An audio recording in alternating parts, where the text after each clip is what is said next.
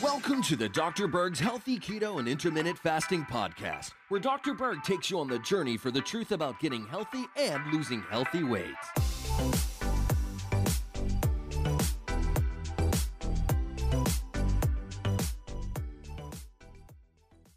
So I had this question come up, what is my opinion on dry fasting? So I decided to create a short video just to give you my opinion. So what is dry fasting compared to water fasting? Dry fasting is fasting or not eating without any liquids, any water of any kind. Water fasting is when you're fasting, yet you're drinking water. And then there's two types of dry fasting.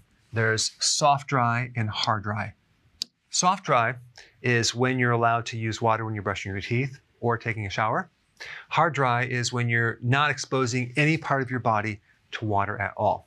So that being said, our bodies usually will only last about 3 days without water, sometimes a little bit longer, sometimes a little bit shorter. But your body will last a lot longer if you're just restricting food and not water, because you have a lot of reserve, a fat reserve to live off of. Now in Ramadan, they are doing a dry fast for 1 day between sunrise and sunset. And there's quite a bit of research when people are doing a dry fast during Ramadan.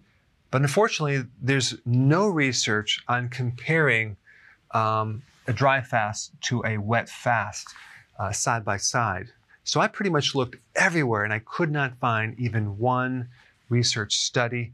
But because there's no research doesn't necessarily mean that it's not a good thing or can't get amazing results.